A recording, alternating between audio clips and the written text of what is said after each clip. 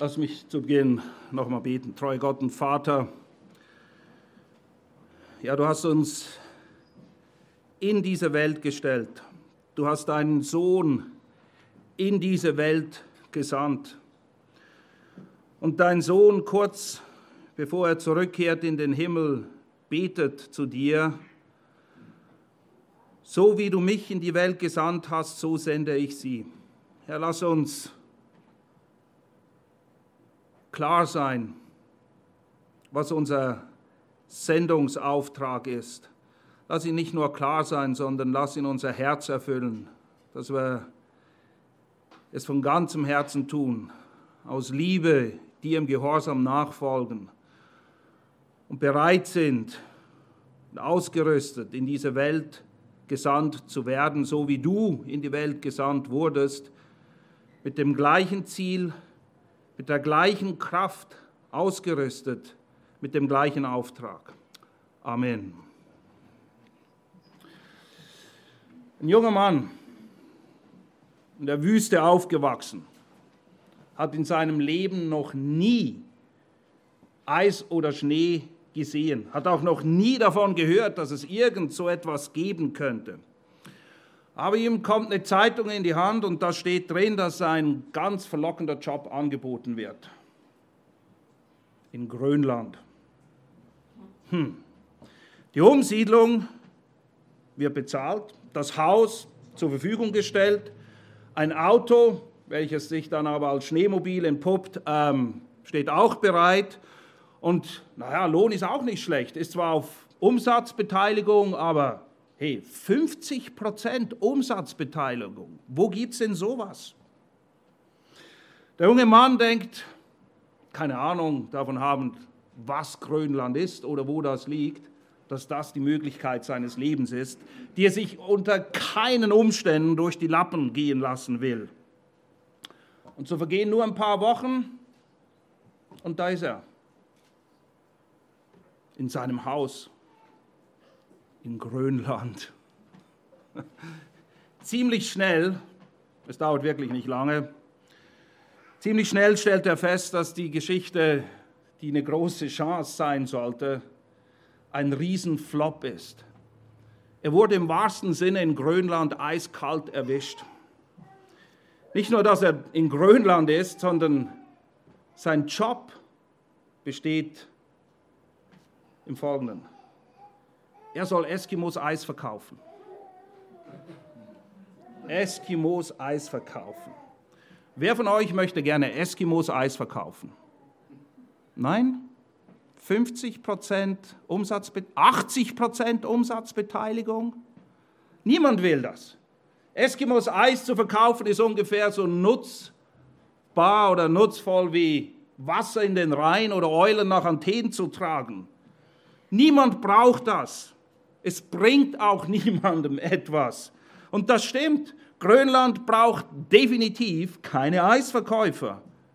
Und so gibt es eine Menge nutzloses Zeug, nutzlose Dinge, Beschäftigungen, Philosophien, Lifestyles in dieser Welt, die niemand braucht.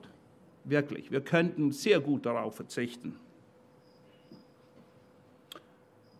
Was diese Welt aber wirklich braucht, okay, und das braucht sie wirklich, das sind salzige und leuchtende Christen. Diese Welt braucht salzige und leuchtende Christen, Kinder Gottes. Und wie tragisch ist es, und das ist wirklich das richtige Wort, wie tragisch ist es, wenn die Welt das, was sie am dringendsten braucht, nicht bekommt, weil das Salz kraftlos geworden ist oder das Licht verborgen, versteckt, zurückgehalten wird. Und so habe ich diesen Abschnitt mit folgendem Titel überschrieben: Was diese Welt wirklich braucht. Es gibt tonnenweise unnötiges Zeugs, aber das hier, das braucht die Welt, und zwar mehr als alles andere. Wir lesen gemeinsam den Text nochmal aus Matthäus 5, die Verse 13 bis 16. Matthäus 5, 13 bis 16.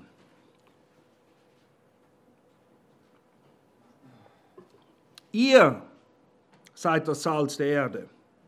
Wenn aber das Salz kraftlos geworden ist, womit soll es gesalzen werden? Es taugt zu nichts mehr, als hinausgeworfen und von den Menschen zertreten zu werden. Ihr seid das Licht der Welt. Eine Stadt, die oben auf einem Berg liegt, kann nicht verborgen sein. Man zündet auch nicht eine Lampe an und stellt sie unter den Scheffel, sondern auf den Lampenständer, und sie leuchtet allen, die im Haus sind. Ebenso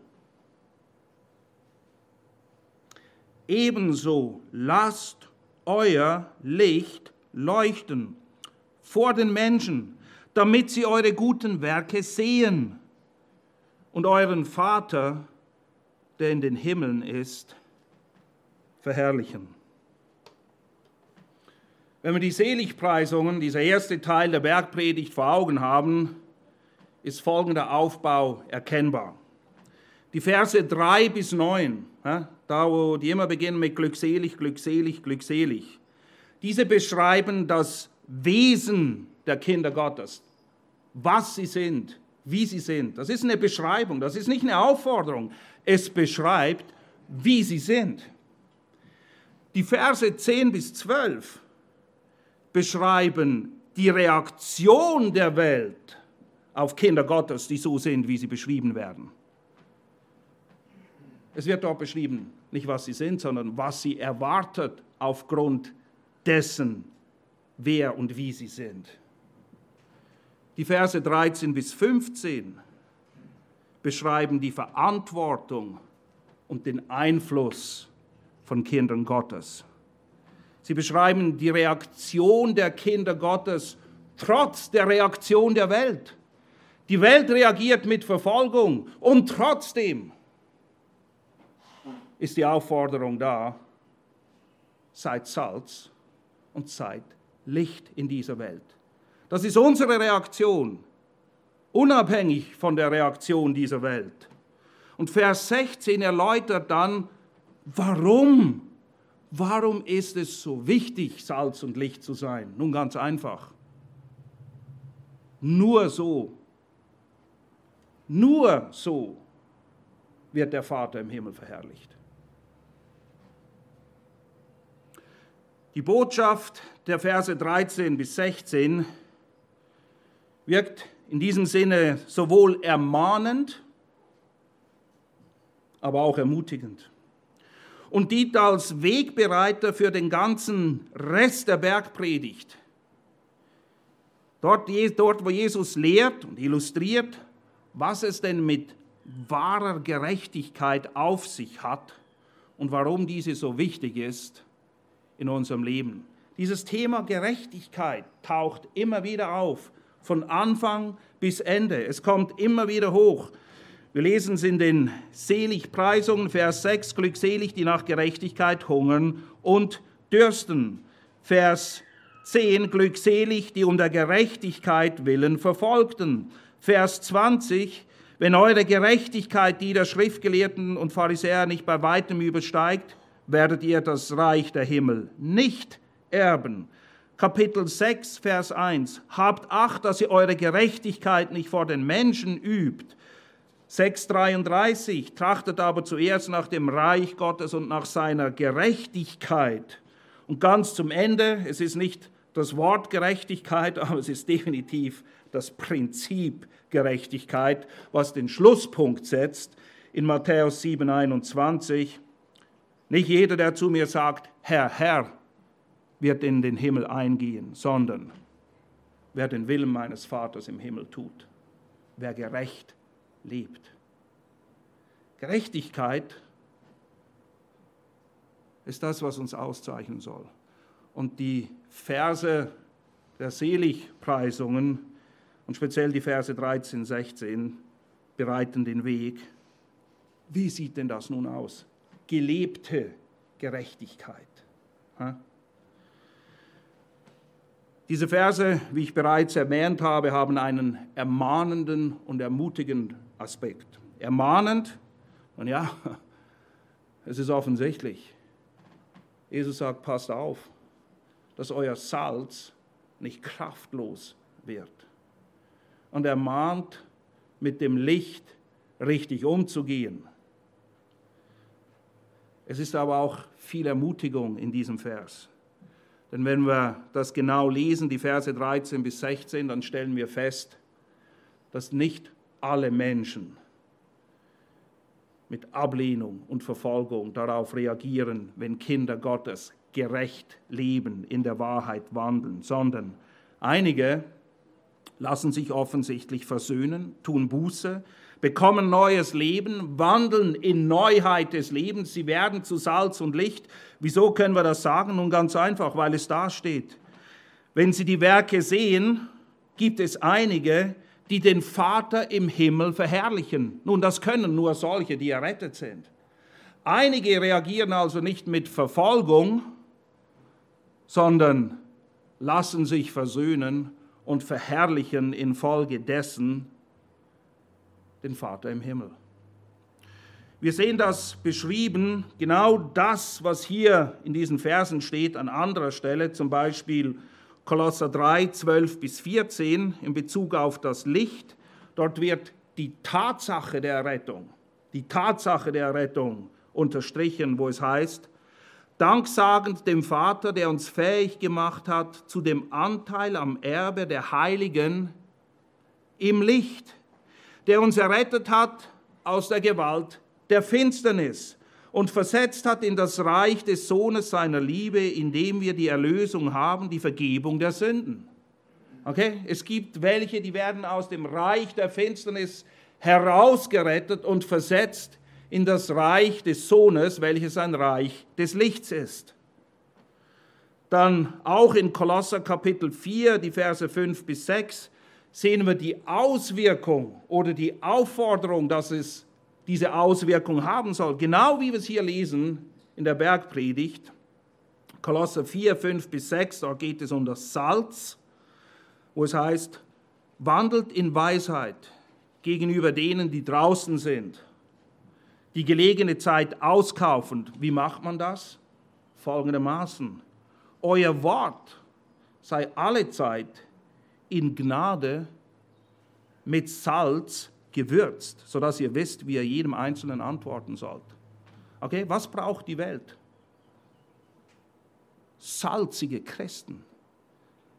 Christen, die ein Wort haben, das mit Gnade und Salz gewürzt ist, damit sie aus dem Reich der Finsternis errettet werden können und Licht werden. Ich weiß nicht, wie es dir geht, aber ich bin froh, dass nicht alles so düster zu sein scheint, wie es vielleicht einem erscheinen mag. Ich meine, wenn wir die Verse 10 bis 12 lesen, glückselig, wenn sie euch verfolgen, frohlockt in Verfolgung, wenn sie schlecht über euch reden, wenn sie euch schmähen. Ich meine, das ist nun wirklich nicht das, wonach sich unser Herz sehnt, oder? Wer sehnt sich schon nach Verfolgung, Drangsal und Trübsal? Und in diese ganze Geschichte hinein kommt der Lichtblick, dass eben einige aufgrund des Zeugnisses von Salz und Licht errettet werden und den Vater verherrlichen. Ja, es gibt dieses Licht am Ende des Tunnels, das Licht am Horizont, das aufleuchtet.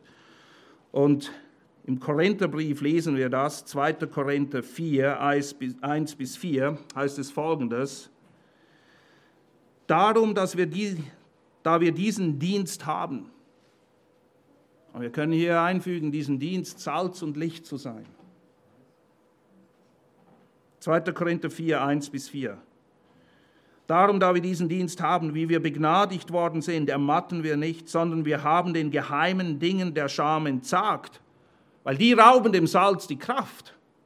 Das Zeugs muss raus. Die machen aus einem hellen Licht eine stinkende Pfunzel.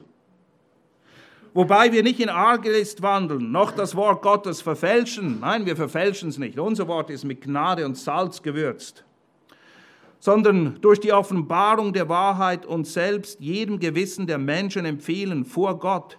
Wenn aber auch unser Evangelium verdeckt ist, so ist es in denen verdeckt, die verloren gehen, in denen der Gott dieser Welt den Sinn der Ungläubigen verblendet hat, damit ihnen nicht ausstrahle der Lichtglanz des Evangeliums der Herrlichkeit des Christus.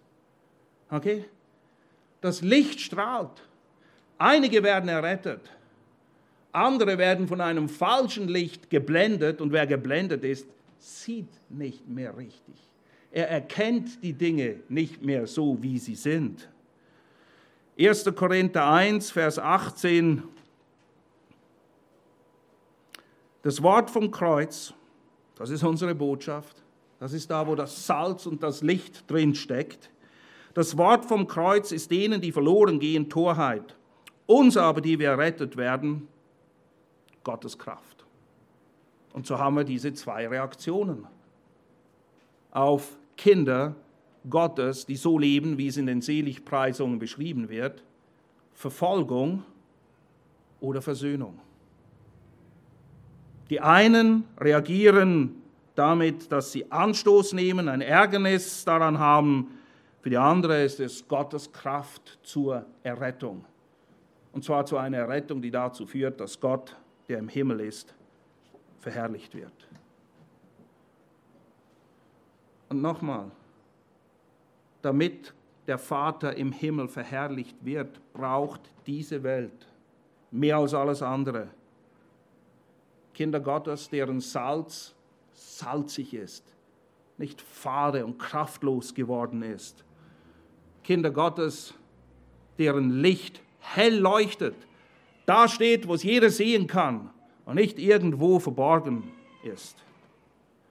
Ich habe die Predigt wie folgt gegliedert: Was die Welt braucht, sind Kinder Gottes, die erstens den Tatsachen ins Auge sehen, die zweitens die Herausforderung an und die Verantwortung wahrnehmen und drittens, die sich der Konsequenzen bewusst sind.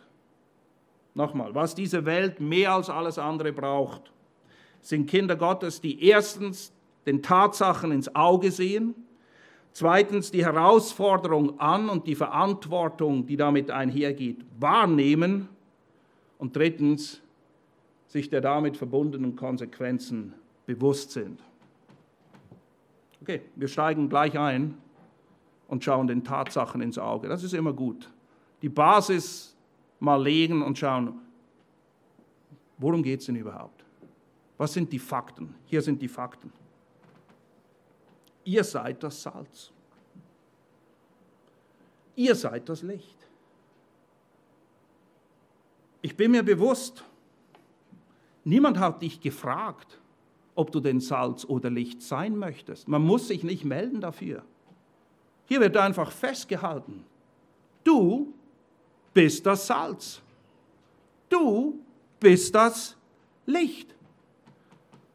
Und im Griechischen ist der Satz so aufgebaut, dass absolut klar wird, ihr alleine, niemand sonst, ihr seid das Salz der Welt. Ihr und sonst niemand ist das Licht der Welt. Die Frage, die im Raum steht, ist nicht, ob du Salz oder Licht bist. Die Frage ist auch nicht, ob du Salz oder Licht sein möchtest. Die einzige Frage, die im Raum steht, ist die Qualität deiner Salzigkeit und deiner Leuchtkraft. Das ist alles, worum es hier geht. Schmeckt man dein Salz? Sieht man dein Licht? Du bist es. Die Frage ist nur, was bekommt man davon mit? Eine weitere Tatsache, der du ins Auge sehen musst, und das ist die allerwichtigste: Es gibt kein anderes Salz und es gibt kein anderes Licht in dieser Welt. Du, wir, ich, wir sind das Salz der Welt. Wir sind das Licht dieser Welt. Es gibt kein anderes.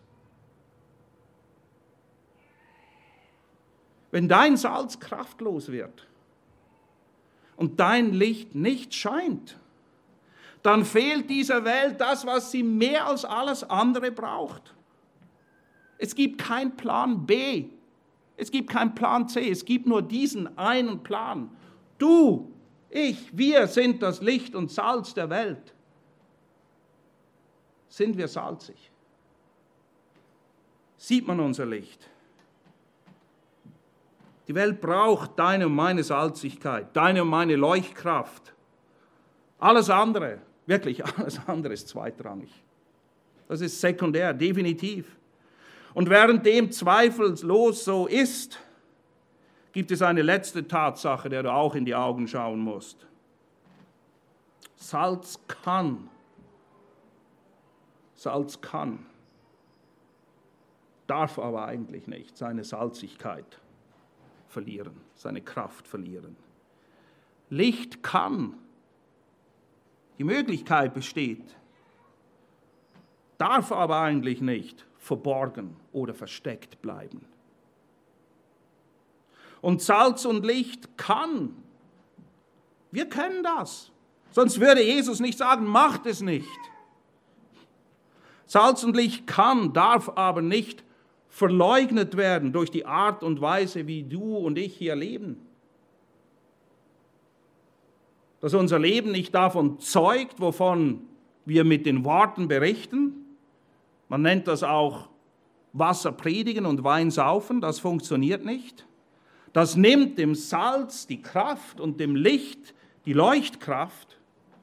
Und gleichzeitig dürfen wir auch nicht in dieses Fahrwasser kommen, von dem Paulus sagt, dass er nicht da drin ist. Römer 1,16, denn ich schäme mich des Evangeliums nicht, denn es ist eine Kraft Gottes zur Errettung.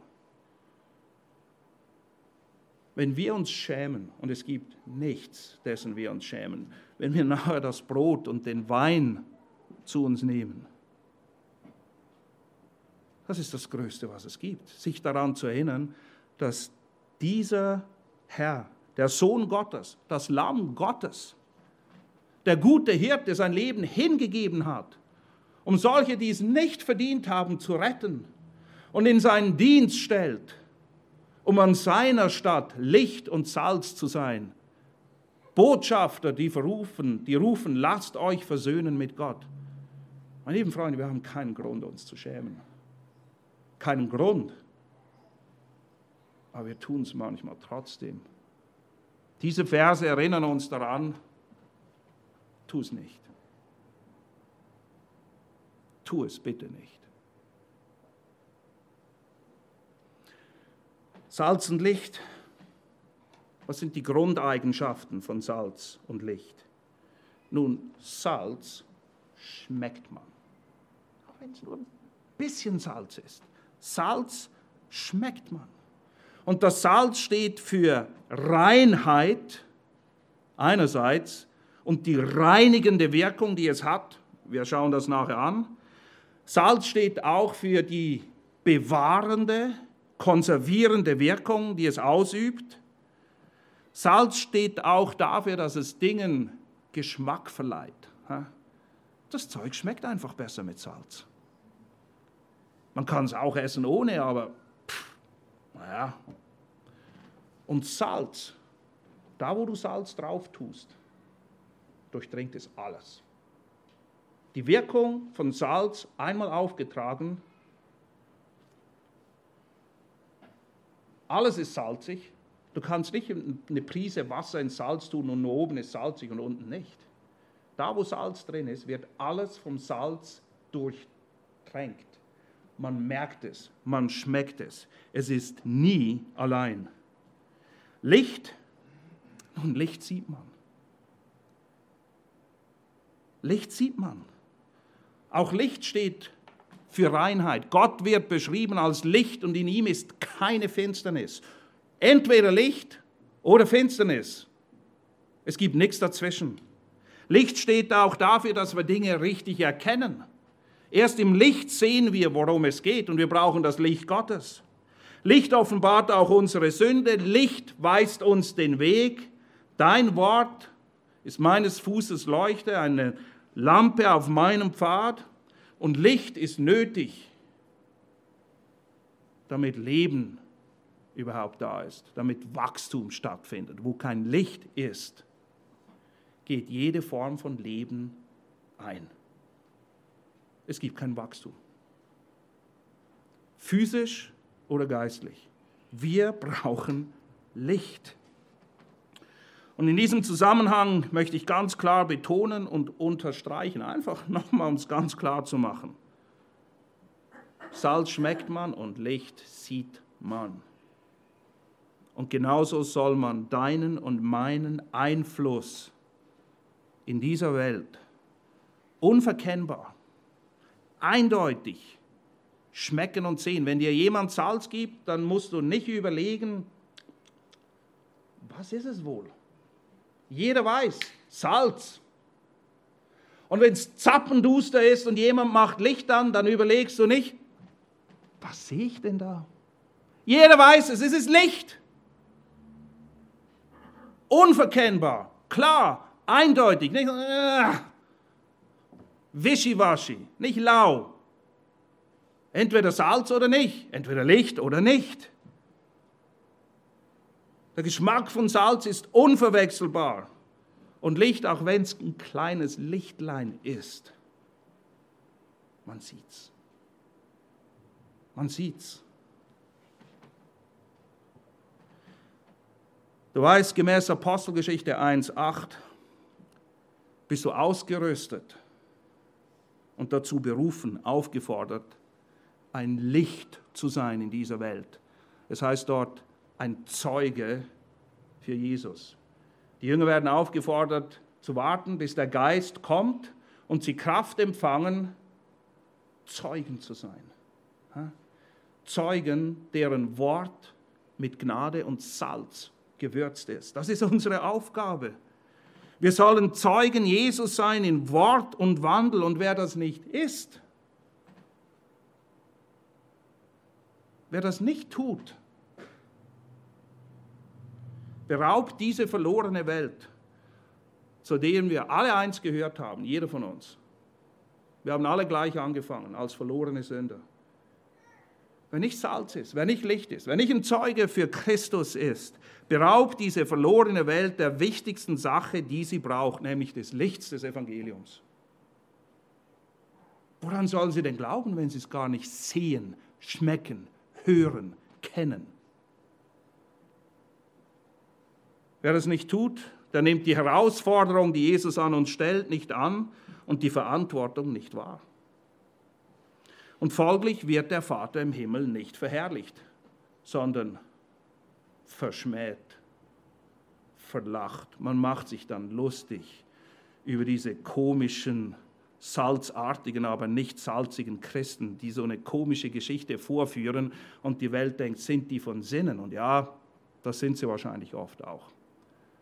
Es ist nicht nur, dass der Vater nicht verherrlicht, man macht sich über diese komischen Typen lustig. Und zum Teil wirklich zu Recht, weil das hat nichts mit Salz und Licht zu tun, was zum Teil als Christentum verkauft, und das ist wirklich das richtige Wort, verkauft wird. Der Vater wird nur verherrlicht. Und darum geht es letztendlich immer. Es geht nicht um dich, um mich primär, wie wir uns fühlen, wie es uns geht. Klar sind wir gerne gesund und es geht uns gut, aber das ist zweitrangig. Es geht um die Verherrlichung des Vaters und er wird verherrlicht, wenn die Menschen die guten Werke und nur nebenbei die Werke, die er zuvor bereitet hat, damit wir nur noch in ihnen wandeln, wenn die Menschen diese sehen. Epheser 2,10, Gott hat die Werke vorbereitet, ist alles da. Gott hat uns die Ausrüstung gegeben, ist alles da. Aber du und ich müssen wandeln. Darin erweist sich unsere Salzigkeit, unser Licht. Und die Werke müssen gesehen werden, sie sind sichtbar. Nicht irgendwie, oh, ich könnte mir vorstellen, das wäre was. Nein, hier heißt es, ebenso lasst euer Licht leuchten. Man sieht Licht, okay? Ebenso lasst euer Licht leuchten vor den Menschen, nicht irgendwo im Geheimen. Wieso? Damit sie eure Werke sehen. Weil den Vater im Himmel, den sehen sie nicht. Aber den Vater im Himmel sollen sie verherrlichen, weil sie sehen, was der Vater im Himmel hier auf Erden in seinen Kindern wirkt. Das ist das Prinzip dahinter. Den Vater im Himmel sieht niemand, aber seine Abgesandten, die sieht man, die schmeckt man. Was sehen die Leute? Was schmecken sie?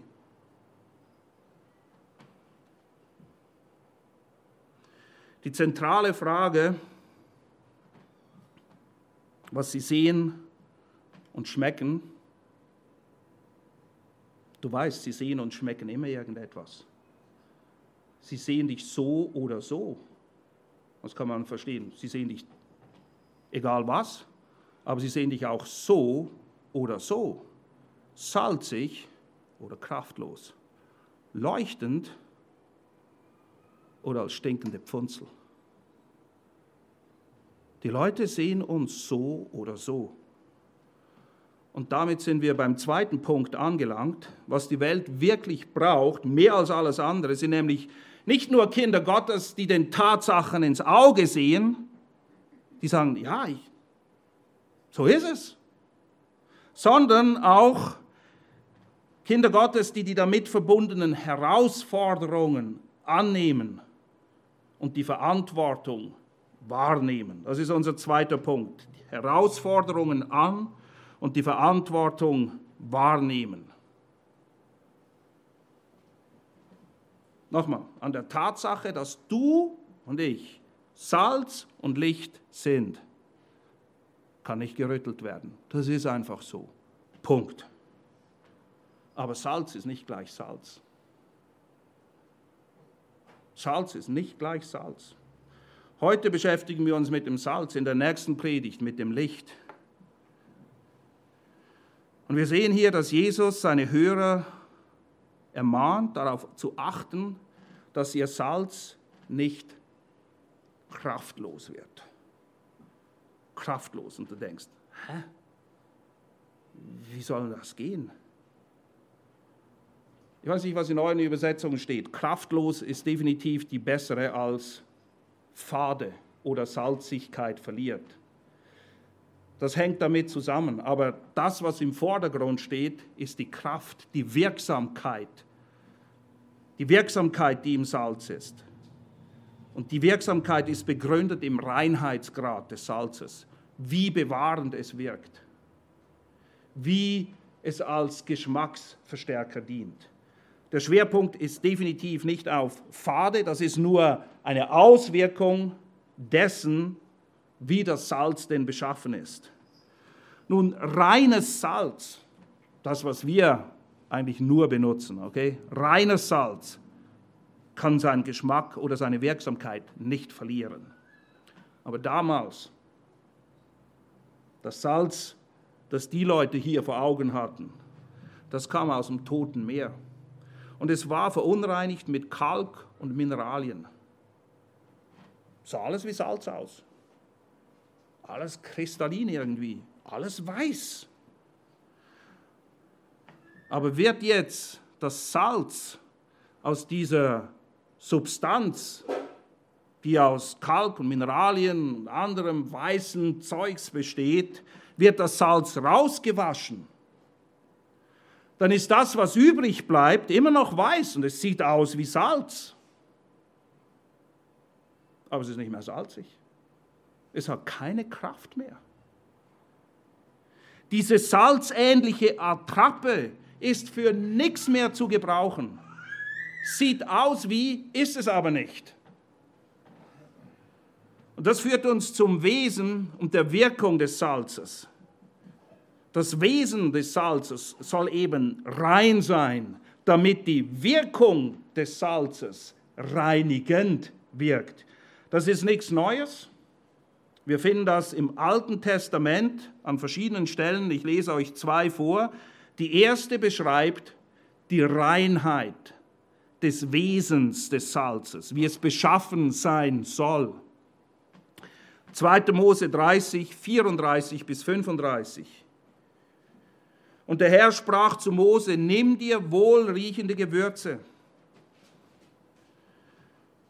Stacte und Räuchermuschel und Galban, wohlriechende Gewürze und reinen Weihrauch.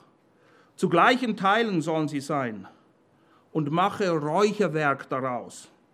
Würzwerk, ein Werk des Salbenmischers, gesalzen, rein, heilig. Nun, Räucherwerk wurde benutzt, um einen Wohlgeruch vor dem Herrn zu verbreiten. Es ist ein Bild für Anbetung. Und wir können den Herrn nur anbeten, wenn wir rein sind. Nur so können wir uns ihm nahen. Und hier Salz, rein, heilig. Ja, Salz soll rein sein. Salzigkeit äußert sich auch in Heiligkeit, in der Art und Weise, wie wir unser Leben führen. Das ist das Wesen. Und die Wirkung von reinem Salz ist folgende, 2. König 2,21. Und er ging hinaus zu der Quelle des Wassers und warf Salz hinein und sprach, so spricht der Herr, ich habe dieses Wasser gesund gemacht. Es wird weder Tod noch Unfruchtbarkeit mehr daraus entstehen. Salz hat das Wasser gesund gemacht. Nun klar, letztendlich der Herr. Aber er benutzt Salz, echtes Salz, reines Salz, das diese Wirkung hat. Salz wirkt auch desinfizierend unter anderem. Salz hat eine Menge Wirkungen. Salz war im Mittelalter wertvoller als Gold. Für uns ist es ein Alltagsgegenstand. Früher wurden Rechnungen, früher wurde der Sold von Soldaten in Salz bezahlt. Von daher kommt auch dieser Ausspruch, er ist sein Salz nicht wert. Das heißt, er ist eine Pfeife. Den kannst du für nichts gebrauchen. Der Lohn, das Salz, das wir ihm gegeben haben, das hätten wir besser selber gebraucht. Er ist sein Salz nicht wert. Salz ist etwas Wertvolles, wenn rein. Etwas Wirkungsvolles, wenn nicht verunreinigt. Wenn es rein ist, dann hat Salz eine reinigende, das haben wir gesehen, aber auch eine bewahrende, eine konservierende Wirkung. Früher, als es noch keine Kühlschränke gab, wie hat man Lebensmittel haltbar gemacht? Vor allem Fleisch, Fisch, leicht verderbliche Lebensmittel. Wie hat man sie haltbar gemacht? Mit Salz.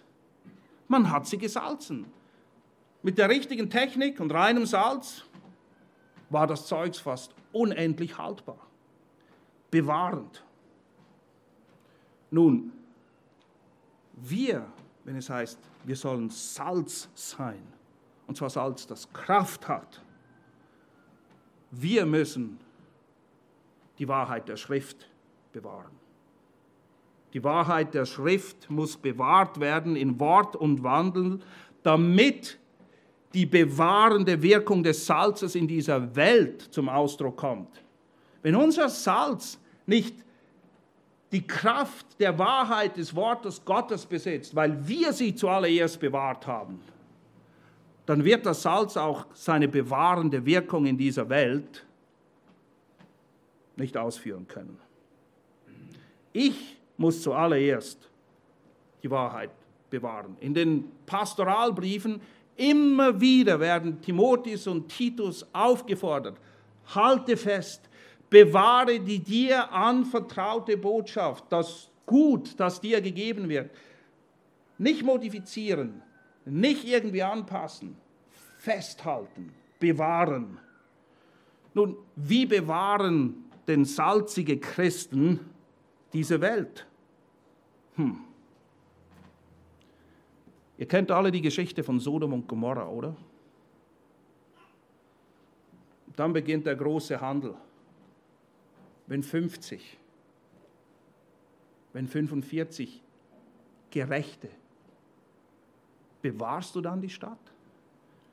Und der Handel drunter, man sagt, ach, vergib mir, ich erdreiste mich nochmal zu sprechen. Am Schluss sind sie bei 10.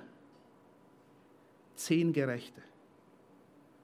10 Gerechte hätten die bewahrende Wirkung gehabt und Gott hätte Sodom und Gomorra nicht vernichtet. Aber da waren keine salzigen Christen. Nicht mal 10 waren in dieser Stadt.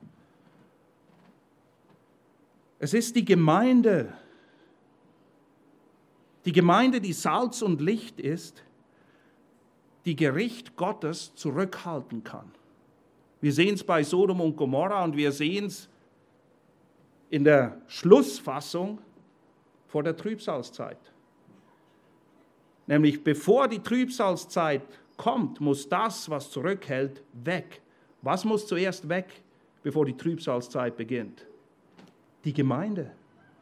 Die Gemeinde, die bewahrend wirkt. Und dann bricht der ganze Zorn, das ganze Gericht Gottes über diese Erde ein. Nichts wirkt mehr bewahrend. Nichts wirkt mehr zurückhaltend. Aber du und ich müssen die Wahrheit bewahren. Die Reinheit des Evangeliums. Und zwar nicht nur in Wort, sondern auch in Wandel. Dann hat dieses Salz Kraft. Dann wirkt es. Dann verleiht es Geschmack. Und Salz, wie gesagt, hat einen unverwechselbaren Eigengeschmack. Man muss nie raten. Es gibt ja so diese Blindtests. Was ist das? Jeder schmeckt Salz. Salz ist Salz. Salz ist auch, ich gehe nicht davon aus, dass du Salz löffelweise isst, oder? Salz ist wozu da? Salz ist da, um in Verbindung mit anderen Dingen seine Wirksamkeit zu erweisen. Sei es bewahrend in der Welt oder geschmacksverleihend der Botschaft oder Speisen. Und Fakt ist auch, womit immer es in Kontakt kommt, es wirkt. Salz, reines Salz, kraftvolles Salz wirkt. Und Salz ist eigentlich gemacht, um genau in Verbindung mit anderen Dingen erst seine Wirksamkeit zu entfalten. Dafür ist es da. Nicht damit wir es einfach aufhäufen, nicht, dass wir es selber löffelweise fressen würden. Es ist da, wie es heißt. Ihr seid das Salz der Erde. Da muss es hin. Es muss raus. Es geht nicht darum, unseren Salzkasten im übertragenen Sinne zu füllen.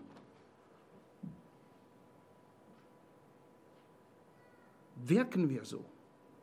Haben wir dieses Salz und nutzen wir es für das, wofür es gegeben wurde? Welchen Geschmack hinterlässt du oder welchen Nachgeschmack? Ihr wisst ja, manchmal sagt man, das ist bitterer Nachgeschmack. Salziger Nachgeschmack. Salz, das nach Wahrheit, Reinheit, Gerechtigkeit, Güte Gottes schmeckt. Und das ist die Frage. Hat die Gnade und Güte Gottes dein Leben so durchdrungen und gewürzt, dass Menschen Gottes Gnade und Güte durch dein Leben in Wort und Wandel schmecken? Das heißt es hier, sie sollen anhand deiner Werke den Vater im Himmel verherrlichen. Was ist das Größte? Was ist das, was die Menschen letztendlich dazu bewegt, von der Finsternis zum Licht zu kommen? Es ist die Güte Gottes. Schmeckt man das in deinem und meinem Leben? Römer 2,4. Es ist die Güte Gottes, die uns zur Buße leitet. 1. Petrus 2, 1-3. Wir lassen den Dreck los, wenn wir die Güte Gottes geschmeckt haben. Psalm 34, Vers 9. Schmeckt und seht, dass der Herr gütig ist. Glückselig der Mann, der zu ihm Zuflucht nimmt. Wo sollen die Leute bitte schmecken, dass der Herr gütig ist? Sag mir wo. Wo können sie diese Erfahrung machen? Güte Gottes, die zur Buße leitet. Ich sage dir wo. Salzige Christen. Christen, die Licht sind in einer Welt, die in Finsternis lebt. Salzige Christen, die zeigen, wie Gott wirklich ist, in einer Welt, die jeden Geschmack für Gerechtigkeit und Wahrheit am Verlieren ist oder bereits verloren hat. Es ist in dir und mir. Deshalb sagt Jesus, ihr, kein Plan B, ihr, du und ich, wir sind das Salz und Licht dieser Welt. Und wie kann dieses Salz denn seine Kraft bewahren? Weil das ist ja das, worum es geht. Du bist, die Frage ist, was geschieht? Wie kann die Kraft des Salzes bewahrt werden? Es ist offensichtlich und es liegt auf der Hand, dass sowohl, wie wir gesehen haben, die bewahrende als auch die geschmackverleihende Wirksamkeit des Salzes vom Reinheitsgrad abhängt. Wenn wir zurückgehen zu den Versen aus dem AT, die ich euch gelesen habe, reines, kraftvolles Salz steht für ein heiliges Leben. Ein heiliges Leben, ein Leben, das auf Gott ausgerichtet ist. Ein Leben, das an der Wahrheit festhält und danach lebt. Das ist Salz. Ich sage dir eins, wer heilig lebt, das kriegen die Leute mit. Das schmeckt man. Da ist ein Unterschied da. Und ich zeige euch anhand einiger Stellen, wie das ganz praktisch aussieht. Eine Schlüsselstelle ist 1. Timotheus 4, Vers 6. 1. Timotheus 4, Vers 6, wo Paulus Timotheus anweist,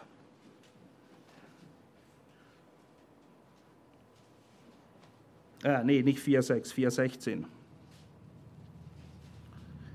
Habe Acht auf dich selbst und die Lehre, beharre in diesen Dingen, denn wenn du dies tust, Acht haben auf dich selbst und an der Wahrheit festhalten. Das ist die Voraussetzung. Wenn du das tust, so wirst du sowohl dich selbst erretten, als auch die Menschen, die dich hören. Im Leben von Timotheus, sich selbst erretten heißt Heiligung. Das ist der heiligende Aspekt von Rettung. Und im Leben der anderen, einige werden überhaupt aus der Finsternis zum Licht kommen und andere werden durch sein Vorbild auch angespornt, in der Heiligung zu wachsen. Aber ganz wichtig, hab Acht auf dich selbst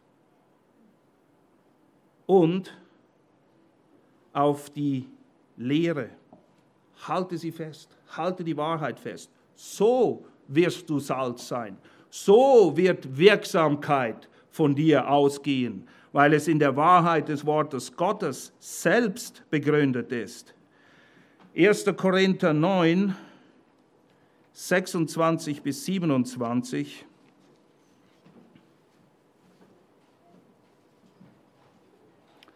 Paulus beschreibt es folgendermaßen. Ich laufe daher so, nicht wie aufs Ungewisse. Ich kämpfe so, nicht wie einer, der in die Luft schlägt, sondern ich zerschlage meinen Leib und führe ihn in Knechtschaft, damit ich nicht etwa, nachdem ich anderen gepredigt habe, selbst verwerflich werde. Das gleiche Prinzip. Zuerst bei sich aufräumen. Acht haben auf sich selbst, weil sonst wird er verwerflich. Seine Botschaft wird verwerflich. Das Zeugnis wird verwerflich. Und ein verwerfliches Zeugnis oder kraftloses Salz ist eben genau das. Es ist verwerflich und taugt nur noch zu gar nichts. Es wird hinausgeworfen und zertreten. Hab Acht auf dich selbst. Ich bin dafür verantwortlich, die Salzigkeit durch Acht haben auf diese Dinge salzig zu behalten, damit die Wirksamkeit nicht verloren geht.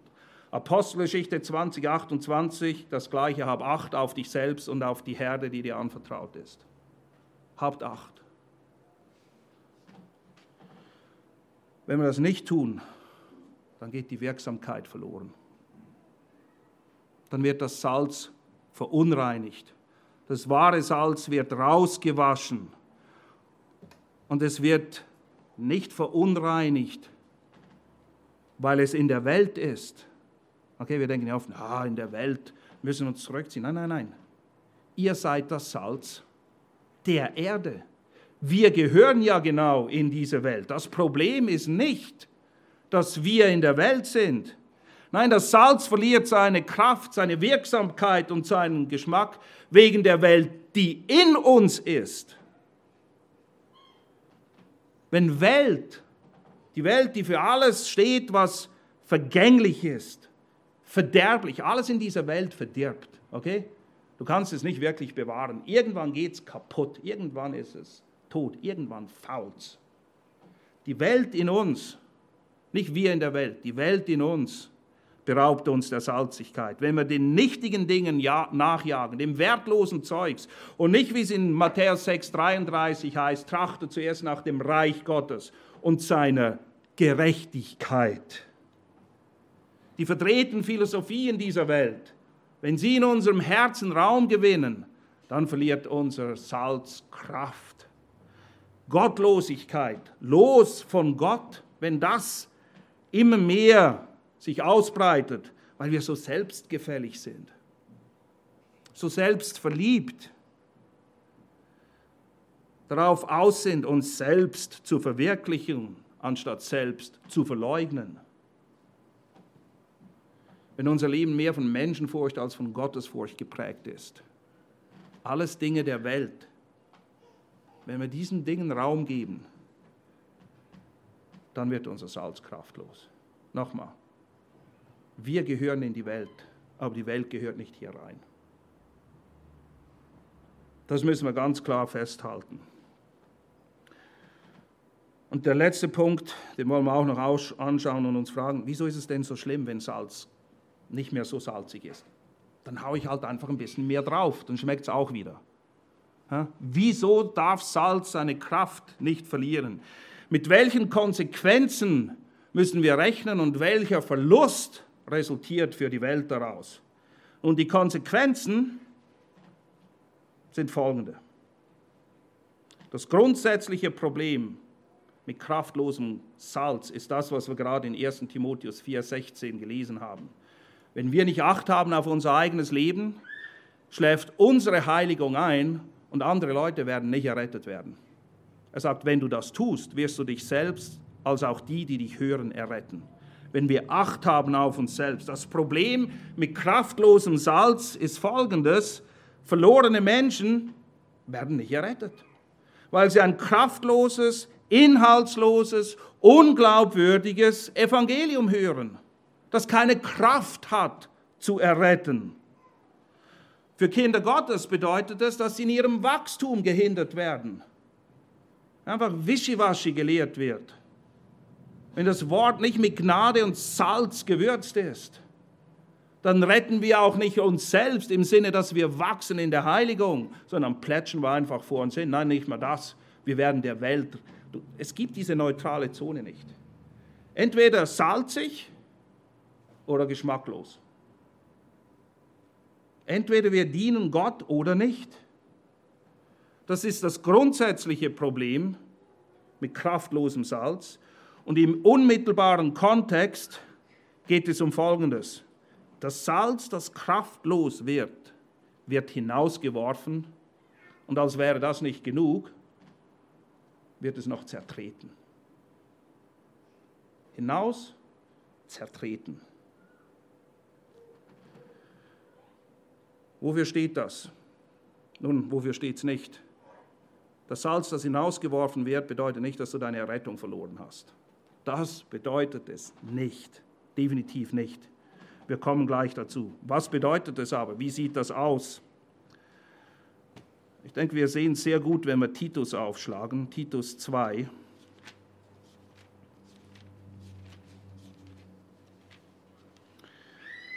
Dort hat Titus Anweisungen für Männer, für Frauen, junge Männer, alte Männer, jüngere Frauen, ältere Frauen.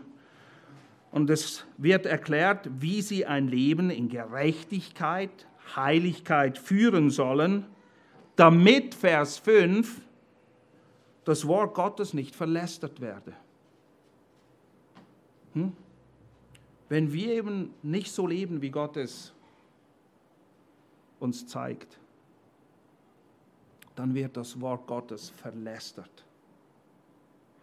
Auf der anderen Seite, Vers 10,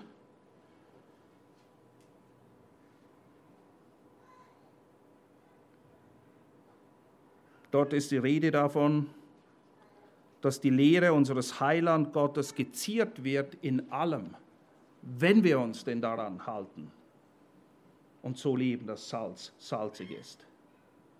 Kraftloses Salz führt dazu, dass die Lehre und unser Gott verlästert werden. Und ihr kennt das. Die Zeitungen, vor allem auch die Medien generell, lieben es, gefundenes Fressen auf den Christen rumzutrampeln, sie noch zu zertreten, ihr Salz, ihre Botschaft durch den Dreck zu ziehen, wenn unser Leben Anlass dazu gibt, was es eben genau nicht tun soll. Es ist nicht so, dass es einfach nicht wirkt. Es wirkt schon.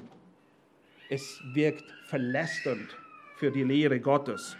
Und Petrus mahnt uns auch davor, dass wir nicht dort landen. In 1. Petrus 4, ab Vers 14 sagt er, wenn ihr im Namen Christi geschmäht werdet, glückselig seid ihr, denn der Geist der Herrlichkeit und der Geist Gottes ruht auf euch. Aber dass doch niemand von euch leide als Mörder oder Dieb oder Übeltäter oder einer, der sich in fremde Sachen mischt. Wenn aber als Christ, so schäme er sich nicht, sondern verherrliche Gott in diesem Namen. Okay?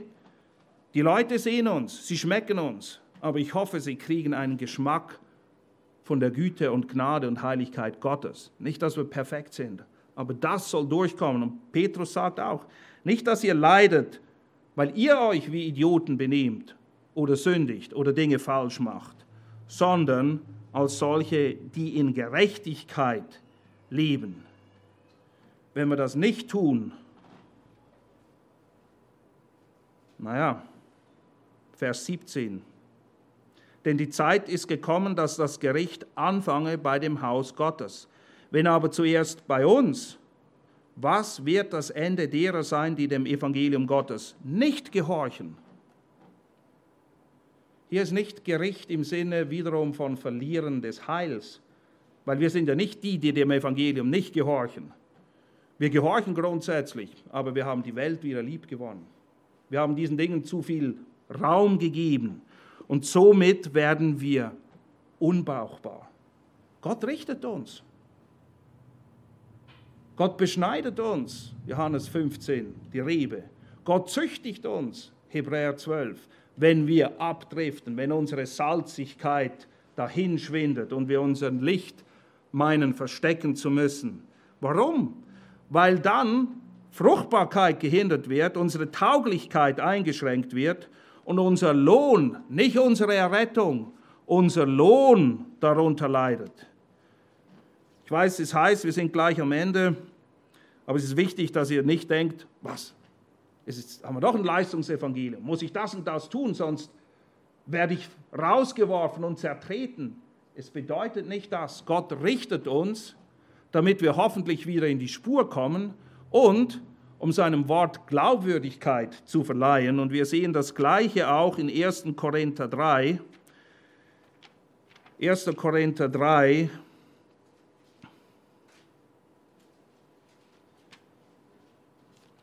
die Verse 11 bis 17.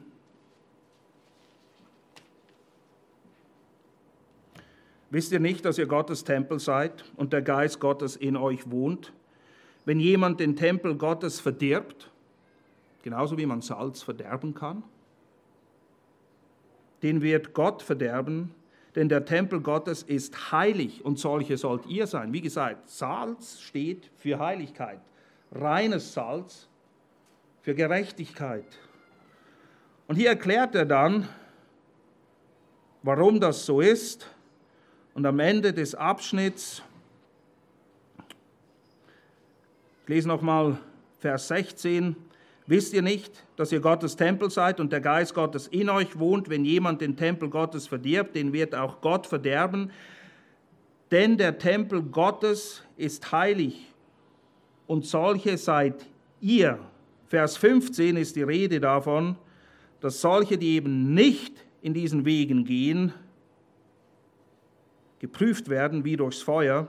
Vers 14, wenn das Werk jemandes bleiben wird, das er darauf gebaut hat, auf dem, was Gott gegeben hat, so wird er Lohn empfangen. Wenn das Werk jemandes verbrennen wird, so wird er Schaden leiden. Er selbst aber wird gerettet werden, doch so wie durchs Feuer.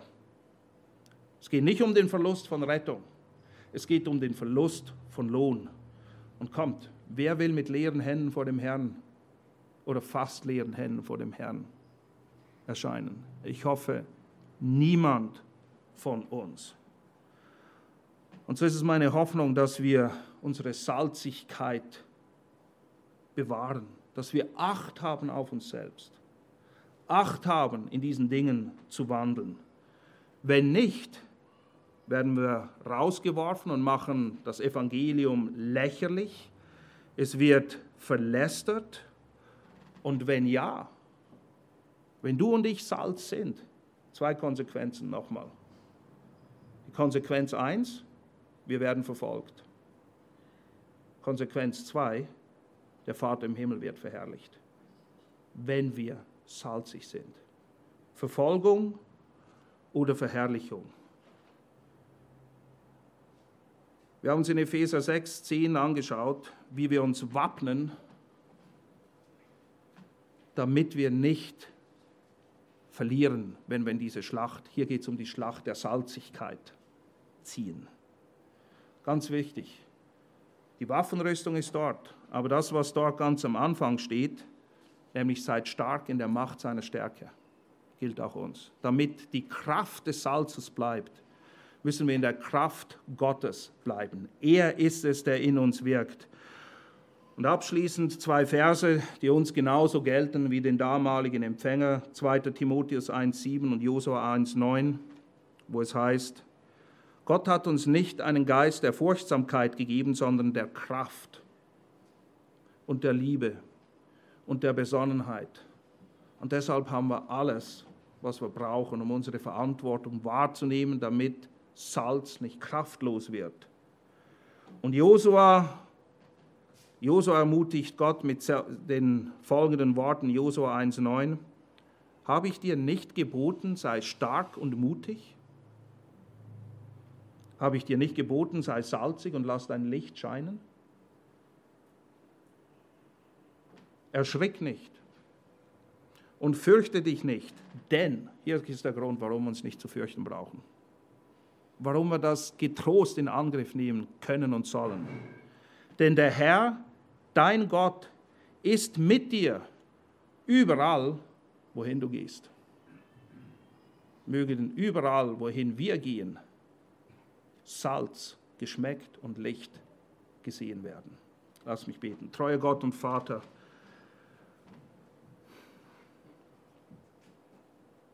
hilf uns bitte, dass uns klar ist, dass es keinen Plan B gibt. Ich bin das Salz, ich bin das Licht. Und lass uns Acht haben auf uns selbst und das anvertraute, teure Gut, nämlich die Wahrheit deiner Schrift, des Evangeliums, das Kraft hat zu erretten, das Kraft hat zu heiligen. Herr, lass uns als Gemeinde Salz und Licht sein, damit Hoffnung und Licht von uns ausgehen möge. Amen.